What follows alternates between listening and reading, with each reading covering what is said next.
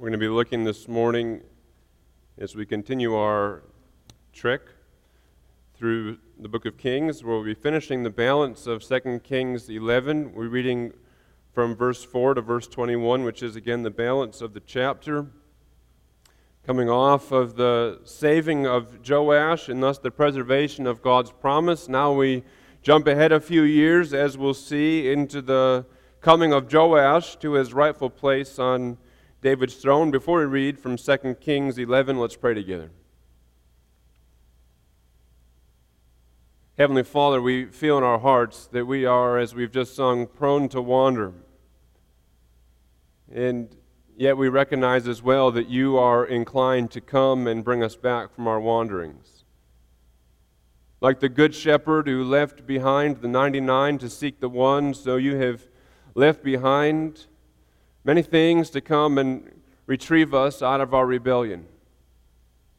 And so we come to your word, which you use to fence us in, which you use to protect us even from ourselves. We come humbly and in a spirit of anticipation, expecting that you will use your word to build your church this day, that you will anoint us with your Spirit, that the same Spirit who inspired these words might also open our hearts to receive them in the Spirit they were given. And so we recognize ourselves to be in need of help, and we ask for it. You are the only one who can give it, and we trust that you will. We pray in Jesus' name. Amen. 2 Kings 11, starting in verse 4. In the 7th year, Jehoiada sent for the commanders of units of 100, the Kerites and the guards, and had them brought to him at the temple of the Lord. He made a covenant with them and put them under oath at the temple of the Lord. Then he showed them the king's son. He commanded them, saying, "This is what you are to do. You who are in the 3 companies that are going on duty on the Sabbath, a third of you guarding the royal palace, a third at the sewer gate, and a third at the gate behind the guard, who take turns guarding the temple. And you who are in the other 2 companies that normally go off Sabbath duty are all to guard the temple for the king. Station yourselves around the king, each man with his weapon in his hand. Anyone who approaches your ranks must be put to death. Stay close to the king wherever he goes." The commanders of units of 100 did just as Jehoiada the priest ordered. Each one took his men, those who were going on duty on the Sabbath and those who were going off duty, and came to Jehoiada the priest. Then he gave the commanders the spears and shields that had belonged to King David and that were in the temple of the Lord. The guards, each with his weapon in his hand, stationed themselves around the king, near the altar and the temple, from the south side to the north side of the temple. Jehoiada brought out the king's son and put the crown on him. He presented him with a copy of the covenant and proclaimed him king. They anointed him, and the people clapped their hands and shouted, "Long live the king!" When Athaliah heard the noise made by the guards and the people, she went to the people at the temple of the Lord. She looked, and there was the king standing by the pillar as the custom was. The officers and the trumpeters were beside the king, and all the people of the land were rejoicing and blowing trumpets.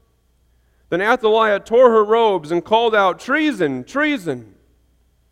Jehoiada the priest ordered the commanders of units of 100 who were in charge of the troops, "Bring her out between the ranks and put to the sword anyone who follows her." For the priest had said she must not be put to death in the temple of the Lord. So they seized her as she reached the place where the horses enter the palace grounds, and there she was put to death. Jehoiada then made a covenant between the Lord and the king and people that they would be the Lord's people. He also made a covenant between the king and all the people. All the people of the land went to the temple of Baal and tore it down. They smashed the altars and idols to pieces and killed Mattan, the priest of Baal, in front of the altars. Then Jehoiada the priest posted guards at the temple of the Lord. He took with him the commanders of hundreds, the Kerites, the guards, and all the people of the land, and together they brought the king down from the temple of the Lord and went into the palace, entering by way of the gate of the guards. The king then took his place on the royal throne, and all the people of the land rejoiced. And the city was quiet, because Athaliah had been slain with the sword at the palace. Joash was 7 years old when he began to reign. The affairs of royalty are oftentimes very hard to keep track of, especially their family affairs. You have one king who marries off his son to the daughter of another king, that these two kings might together fight against a third king entirely. And if you look at the kings, David and Solomon and some of the others, they have multiple wives, even scores of wives in some instances, and scores of children by different wives, and this child kills that one, and this one is jealous of that one, and so it's difficult to keep track of all the different comings and goings of the various kings, and this is really no exception, as the background to the passage here helps us to make light of what is happening, or to have light on what is happening in our text for this morning. And again, the whole drama in the passage here has its roots or springs from a very bad decision by an otherwise good king, King Jehoshaphat, who typically trusted the Lord, but in one case in his foreign policy thought that he knew better than the Lord knew. And so he married his son, King Joram, future King Joram, who was the crown prince, off to the daughter of wicked King Ahab, Athaliah, in order that they could bring themselves together and fight against a different king together.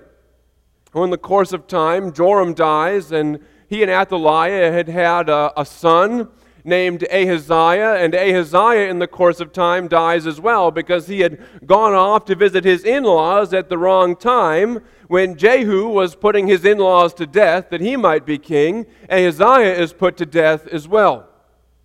And this leads to a power vacuum, as we looked at last week. And Athaliah, Ahab's daughter and the mother of Ahaziah, decides that she would like to be queen. And so she begins to put all of Ahaziah's sons to death. They were all quite young. She decides to put all of Ahaziah's sons to death. Ahaziah's sons also, very disgustingly, being her grandsons. And so she puts them all to death in order to consolidate power. And as she's going about the work of putting the sons of her own son to death, we see that lying behind that, the promise of God to David hangs by a thread. Because God had promised him that he would always have a son of his own body, of his own line, who would sit on his throne. And in this case, now there is to be no son to sit on the throne if all of Ahaziah's sons are put to death. But one son survives, one son is spared. Little Joash is taken by his aunt and avoids the slaughter. She hides him in a side room of the temple, and there he continues for 6 years. And Athaliah was it was very unlikely that she was going to find Joash in the temple for two reasons. One, she didn't know he was missing. Talk about a bad grandma moment.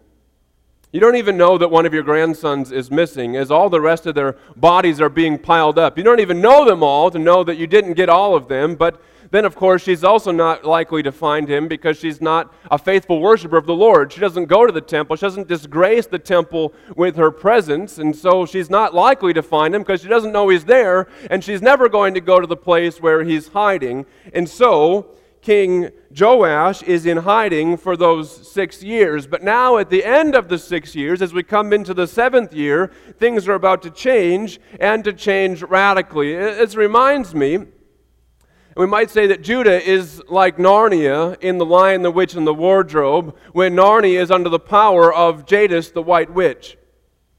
And Lewis describes Narnia in that time as being always winter, never Christmas. I'm a firm proponent. There are people who would like to move Halloween to always be the last Saturday in October. I don't really care when Halloween is. I think we should move Christmas, because I think it's borderline cruel that Christmas comes at the beginning of winter. You get done with Christmas, you take the tree down, the presents are all gone, the tinsel comes down, the Christmas carols come off the radio, and you're just left staring at 4 months of winter with no hope. That's kind of like Judah here. You have winter, always winter, with no hope in sight. Cruelty and paganism reign, and there is no Savior to be seen. There is no hope in sight. But just because there is no hope in sight does not mean that there is no hope. Because hidden deep in the heart of Jehoiada, the high priest, hidden in his heart, is the warm seeds of spring. He has a plan. He knows of little King Joash, who is hidden in the side room of the temple and who grows older by the day, and he has this plan which he is ready to hatch one day to place him on the throne and to remove Athaliah. And as we come into verse 4, we see that the time for the hatching of this plan has finally come. And so as we move into verse 4 and look rather through about verse 11, we see that Jehoiada, the high priest, begins to share his plan. He calls together these commanders of troops, these temple guards, and he tells them what's going to happen, and he brings out the king's son. Can you just imagine being among these commanders of the troops? You have no idea that any of David's sons are still alive, and all of a sudden out walks a 7-year-old boy, and the high priest says he's been hiding right here in the temple for 6 years. By the way, guard him with your lives. And so they go along with the plan. They seem very willing to get rid of Athaliah, as do the rest of the people of Judah at the same time. But there's an important detail that we should be very careful that we don't miss. And the detail comes with the weapons which are given to the soldiers. Jehoiada brings out the spears and shields that had belonged to King David. Now, why? It's not as though these men would have needed weapons. They were soldiers. They would have come with their own weapons already. But this is a symbolic act. If these men are going to put one of David's sons on David's throne, they're going to do it with David's weapons. And what this tips us off to is that this is not just a military coup or religious coup to put a different king on a throne. But this is an act of faith. It's an act of faith in God's promise which he had made to David. So now all the soldiers are present. They're armed and they're ready, and then Jehoiada moves into action, and the action surrounds verse 12. Look at verse 12 with me again. Jehoiada brought out the king's son and put the crown on him. He presented him with a copy of the covenant and proclaimed him king. They anointed him, and the people clapped their hands and shouted, "Long live the king!" The whole story, all of 2 Kings 11, revolves around verse 12. And it is a passage, it is a verse of action. Just look at all the verbs packed into just that one little verse. That Jehoiada brings out Joash, crowns Joash, presents Joash with a copy of the covenant, proclaims Joash as king. The people anoint Joash before proclaiming and celebrating and shouting, "Long live the king." There's all kinds of action just here in one verse, and this one verse probably covers maybe an hour or two in time. Now think about this. 6 years of no action. 6 years. They don't even know there is a king. 6 years of waiting. 6 years of things seeming to be hopeless. And all of a sudden, boom, here's a whole bunch of action just in the course of an hour. Isn't this how God so often works? The Israelites are enslaved in Egypt, not for 6 years, for 400 years. And then the Lord brings Moses and 10 plagues and the parting of the sea in just the span of a short while. Or after the end of the Old Testament, when the last of the prophets had been removed from the scene, there's hundreds of years, and then boom, angels making their announcements, and shepherds coming to visit, and a star which leads the way to where the king who has been born is, and Herod's slaughter and flights to Egypt, all of it after hundreds of years of waiting, and then 30 more years of waiting. Shepherds and angels and wise men, and then years and years and years of silence before Jesus is baptized and the Spirit comes upon him in power, and he goes out in the wilderness to be tempted, and he comes back and he's preaching the good news of the kingdom, raising the dead and feeding the thousands and making those who can't walk to walk and can't hear to hear and can't see to see. So often God bides his time for the right time and then makes his move. Is it any different in our own time? As we wait like they waited for a king, for the king. And just as he came then, so too we trust by faith that he comes again. And verse 12 is a major event. It's the coming into sight of the promise of God which had been hidden, and it's a renewal of the land. It's like when the snow melts at the end of winter, and the buds come on the trees for the first time, and you begin to see the hope of summer. When this 7-year-old boy is brought out into the temple, there is hope, which had been hidden for so long, which now comes to light. And the hope is in the form of this 7-year-old boy. But do you notice that in the whole of the chapter, there's not one action ascribed to Joash the king? Everything is done to him, not by him. That he is brought out, that he is seated on a throne, that he is crowned, that he is given a copy of the covenant, that he is anointed, that he is proclaimed. The people clap their hands. But Joash does none of these things. Joash has all of this done to him. The main actor in the passage is not the king. The main actor in the passage is the high priest. The high priest, Jehoiada, does everything. Jehoiada is a man of motion. For all these 6 years, he's kept the faith. Now, mind you, Jehoiada had an advantage because he knew that there was the king's son hidden in the temple. He knew that there was still hope somewhere. But even still, hope in a young boy, hope in a 4-year-old, in a 5-year-old, hope that somehow he, a high priest, would be able to remove a vicious, murderous tyrant queen with very good connections from a throne and replace her with a child. It's faith. Yet for 6 years he waits. And he waits until the right time. And now the right time has come. Jehoiada puts his faith to work. That's what Jehoiada has, doesn't he? He has a faith that works. He has the kind of faith, true faith, that James describes. If you were with us a couple years ago when we looked through the letter of James, we might say that Jehoiada has a faith that moves. He's able to put his money where his mouth is, but really more than that, he's willing to put his life on the line for what he believes. And so he has the audacity, with just a few hundred troops, to take a 7-year-old boy and put a crown on his head within hearing distance of the palace of the queen, who had had the power and the audacity to put all the rest of her grandsons to death. That's faith. But we should take note of a detail here as well. That just as soon as Jehoiada had put the crown on Joash's head, he hands him something. He gives him a copy of the covenant.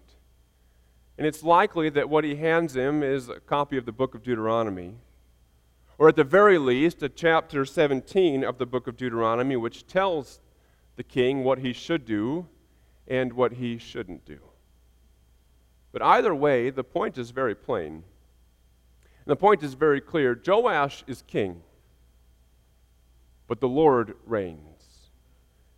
Joash has authority. He absolutely has authority. The kings of Israel had authority. The kings of Judah had authority, but it was a delegated authority. They were kings, but they weren't absolute kings. They were still servants of God, who was the true king of Judah. And this practice of having kings who recognize that there is a higher authority than themselves was adopted by many Christianized nations. Just one example would be Great Britain, which is largely de-Christianized now. But when the kings, or in this case, most recent case, the queen, comes to sit on the throne, they take oaths. And one of the oaths that Queen Elizabeth took on her coronation a very long time ago now was this. She was asked, "Will you, to the utmost of your power, maintain the laws of God and the true profession of the gospel? Will you, to the utmost of your power, maintain in the United Kingdom the Protestant Reformed religion established by law?" Joash is king, but the Lord is the King of Judah. Joash serves only at the pleasure of God. And then Joash is anointed. He's set apart for the service of the Lord. And then the people proclaim him as king, and they shout, "Long live the king." And what do you see from the beginning to the end of the whole scene? Everything is God-focused.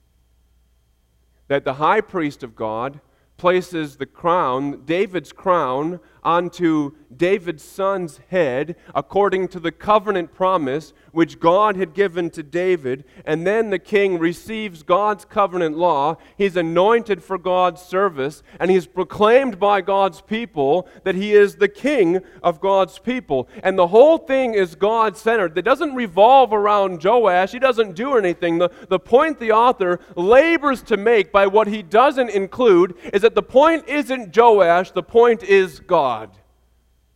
That God has come to lead his people once again. But it doesn't stop there, does it? It can't stop there. You can't just have a 7-year-old boy wearing a crown standing in the temple. Now he has to take action. And so as you move into the next few verses, verses 13 to 16, you see that God's enemies, if God's king is going to be king, God's enemies have to be dealt with, and they have to be dealt with very swiftly. So the first enemy to be dealt with is Athaliah.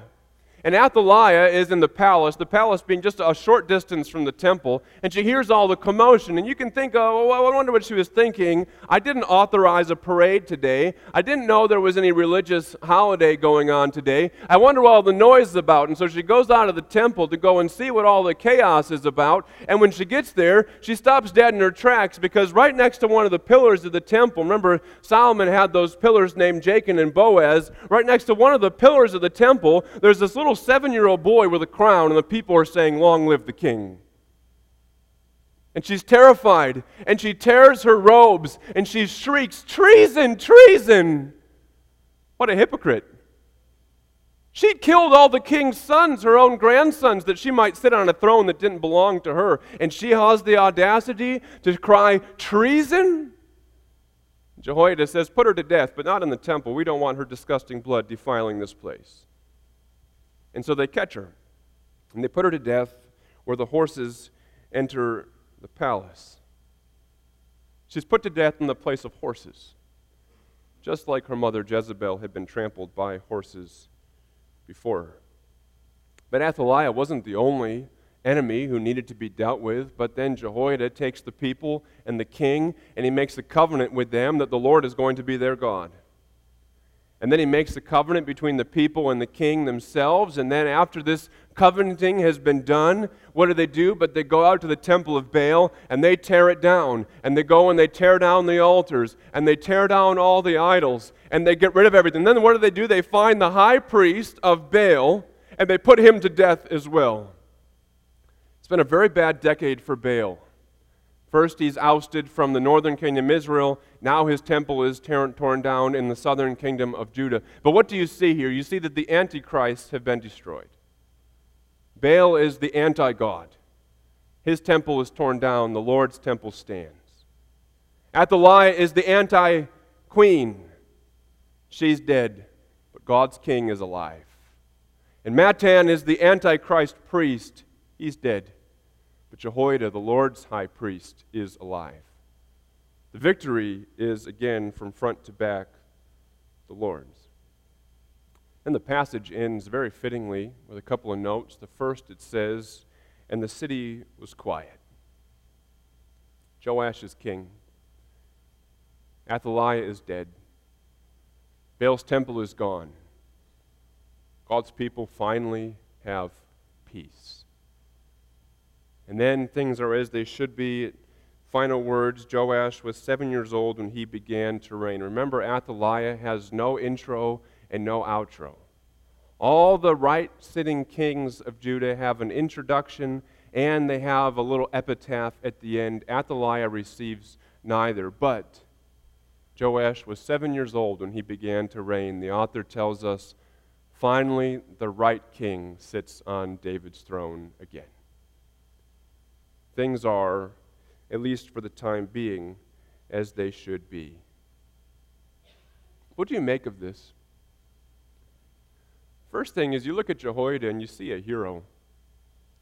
You see one man who kept the faith. And we should look at Jehoiada and recognize that we would be fools to doubt the influence of one faithful, persevering, God-fearing person. Now, oftentimes we might see ourselves as being against the world, and Jehoiada was certainly one man, it seemed, against the world. But Jesus says this in John 16, verse 33, "In the world you will have trouble, but take heart. I have overcome the world." Isn't that the case with Jehoiada? We should never underestimate the influence of just one persevering, godly person. I've been reading in the life and times of Martin Lloyd-Jones lately, and Martin Lloyd-Jones was a great Welsh preacher in the last century, and then he moved to London and very influential. Anyways, Lloyd-Jones came into his pastorate on the heels of a great revival in Wales. And Wales had been a rather spiritually dark place, but the Lord's Spirit moves in power, and churches are grown and revitalized, and the gospel is preached in power for quite some time. But as revivals come, revivals oftentimes go, and so it was in Wales. And again, liberalism crept into the churches, and false teaching crept into the churches, and the people were fed Sunday after Sunday after Sunday. They were fed garbage, spiritual junk food. But the gospel was still present, and where was the gospel present? It was present in the old men and the old women who led Bible studies. Old men and old women who had been converted in the revival. And even though their pastors were false teachers, they still trusted God's word. And they taught the gospel. That even in those churches with bad pastors, there were still people of God present because they faithfully persevered and labored for the sake of the Lord. But then secondly, we would be missing something great if we missed the connection between Joash and Jesus. Joash is God's king.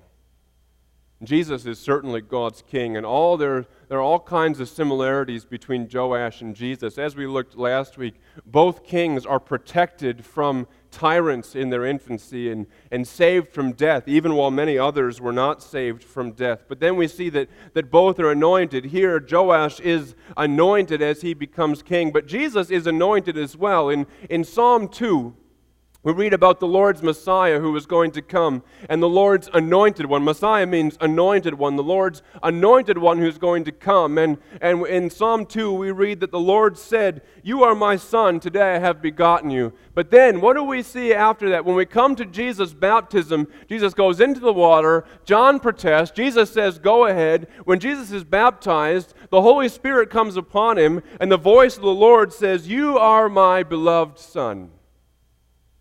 That Joash is anointed, and Jesus is anointed as well, and they both receive a covenant. Joash receives the words from Deuteronomy. Jesus receives a covenant as well. In Psalm 110, another passage which speaks about the coming Messiah, what he will do, God speaks to the Messiah and says to him, "The Lord says to my Lord," David writes, "sit at my right hand until I make your enemies your footstool." That Christ receives a promise. The anointed one receives a promise. Jesus applies that to himself. We read in Matthew 22, "Now while the Pharisees were gathered together, Jesus asked them a question, saying, 'What do you think about the Christ? Whose son is he?' They said to him, 'The son of David.' And they were right, but not all the way. He said to them, 'How is it then that David in the Spirit calls him Lord, saying, "The Lord said to my Lord, sit at my right hand until I put your enemies under your feet"? If then David calls him Lord, how is he his son?' And no one was able to answer him a word, nor from that day did anyone dare to ask him any more questions." David, in Psalm 110, said that there was a greater king who was coming. A king who would receive a promise of unconditional, ultimate victory over all of his enemies. And Jesus says that he is that king, and that he received that covenant promise from God. And Jesus, like Joash, is crowned as king.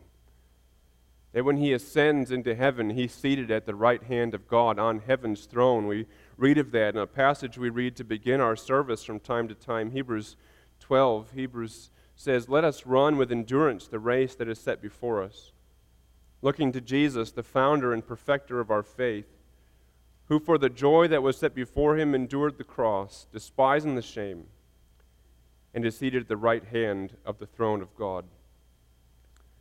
But one of the most triumphal parts of 2 Kings 11 for me is how quickly the people latch on to their rightful king.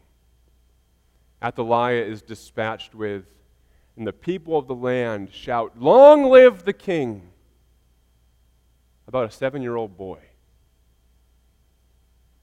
What joy. All the people announce that this is their king. And so too, every person will announce that Jesus is king. We read that finally from Philippians 2, verses 9 to 11. "Therefore God has highly exalted him and bestowed on him the name that is above every name, so that at the name of Jesus every knee should bow in heaven and on earth and under the earth, and every tongue confess that Jesus Christ is Lord, to the glory of God the Father." And as you come to the end of the Scriptures in Revelation 19, we see that Jesus has written on his thigh and on his robe, "Lord of Lords and King of Kings." If you look at 2 Kings 11, there is no doubt who is the rightful king. Joash is clearly the rightful king. He's crowned, he's protected, he's anointed, he's covenanted, he's proclaimed. But for the one who reads the Scriptures, there can be no doubt that as Joash was the rightful king, so Jesus is the King of kings and the Lord of lords. The question remains, if every tongue will confess that Jesus is Lord, the question is not whether your tongue will confess it. The question is when your tongue will confess it. And whether that will be now, or whether it will be the day when the Lord kicks your knees from behind you, makes you bow on your knees, and makes you say it on the day of judgment. Because God will conquer all of his enemies, and he will subdue all of his people. I really appreciate what the Westminster Shorter Catechism has to say about Jesus being our king. Question 26, how does Christ execute the office of a king? Christ executes the office of a king in subduing us to himself, in ruling and defending us, and in restraining and conquering all his and our enemies. Conquering all of his enemies. You know, there was only room for one person on David's throne. It's a one-seater throne, not a two-seater throne. And if Joash was going to be on the throne, then Athaliah had to be off of it.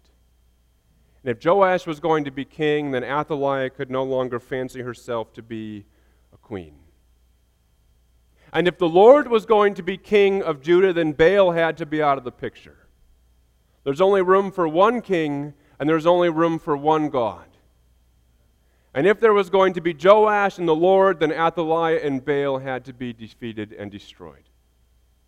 God conquers his enemy, and he subdues his own people again. But the Christian faces the same issue. There can only be one king, and there can only be one God. Jesus says very plainly this very thing, no one can serve two masters. Either you will hate the one and love the other, or you will be devoted to the one and despise the other. You cannot serve both God and money. Joash was wise. Wise to know that Athaliah had to be put to death. Wise to know that the temple of Baal had to be torn down. Wise to know that his wicked counterpart Matan had to be put to death as well. That every pretender needed to be done away with. That every enemy of the Lord had to be dealt with swiftly. So different for us. There's only room for one king. And there's only room for one God. And Jesus is both. When Thomas, in this glorious scene, when Thomas, who gets a bad rap for being the doubter, but makes one of the most beautiful professions of faith ever found in the Scriptures. When Thomas meets the Lord and he puts his finger in the holes in his hands and he puts his hand in his side, he says, "My Lord and my God." Christ is both our Lord, our King, and our God. And if we're going to have Him as King and God, then all pretenders to His throne and His titles must be dealt with. It's very easy to deal with the pretenders to God's throne and to Joash's throne in Jehoiada's day. At least it was easy because he knew who they were.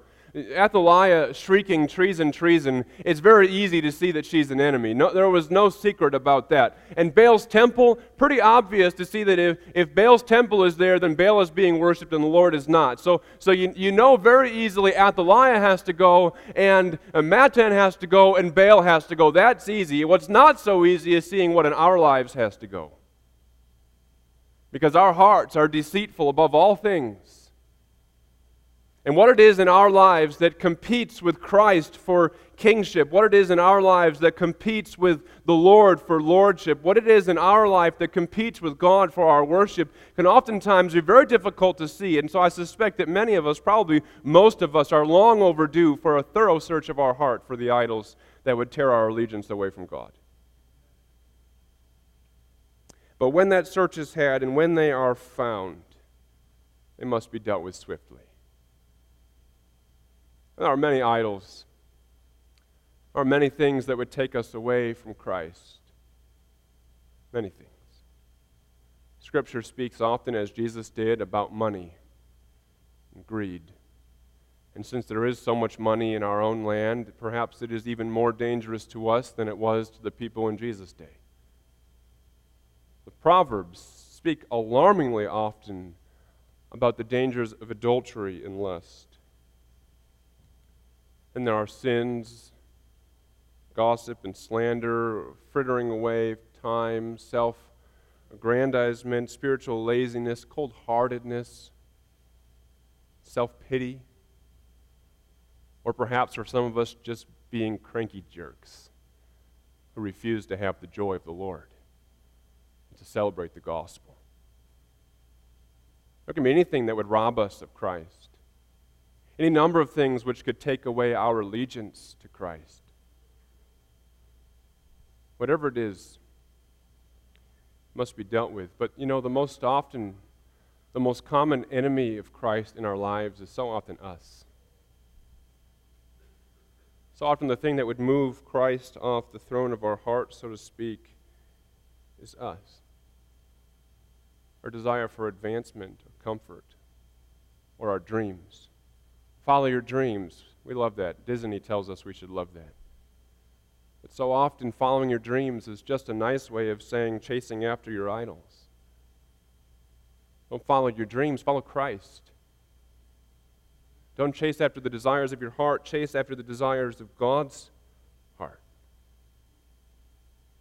Idols, false gods, false kings, they're everywhere. But there is only one true King. There's only one true God. Christ is King. And the Lord is God. And if we've learned anything from 2 Kings 11, it should be simply this: that we ought to be very sure that He's our King and our God. And better now than later. Let's pray.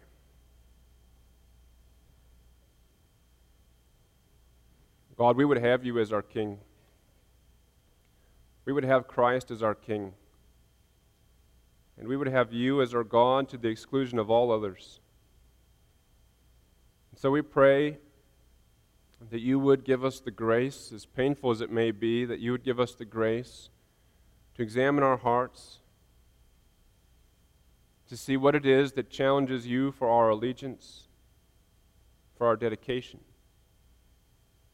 And as Your Son said that it's better to have a hand cut off, to enter the kingdom with one hand than to be thrown into the fire, that You would cause us to be willing to cast away everything that would hinder us from coming into the kingdom. bowing our knee. We know, Lord, that one day every knee bows, every tongue confesses that Christ is Lord to your glory. We do not want to wait until our knees are swept out from underneath us and we are forced to them, and our mouths are made to say it unwillingly. Lord, we want to say it now with joy and in hope. Give us the faith of Jehoiada that one day we see the King, the right King, on the throne. And as there was peace in his day with the right King on the throne, so God, give us the hope of perfect peace when we see Christ, our King, on his throne. Amen.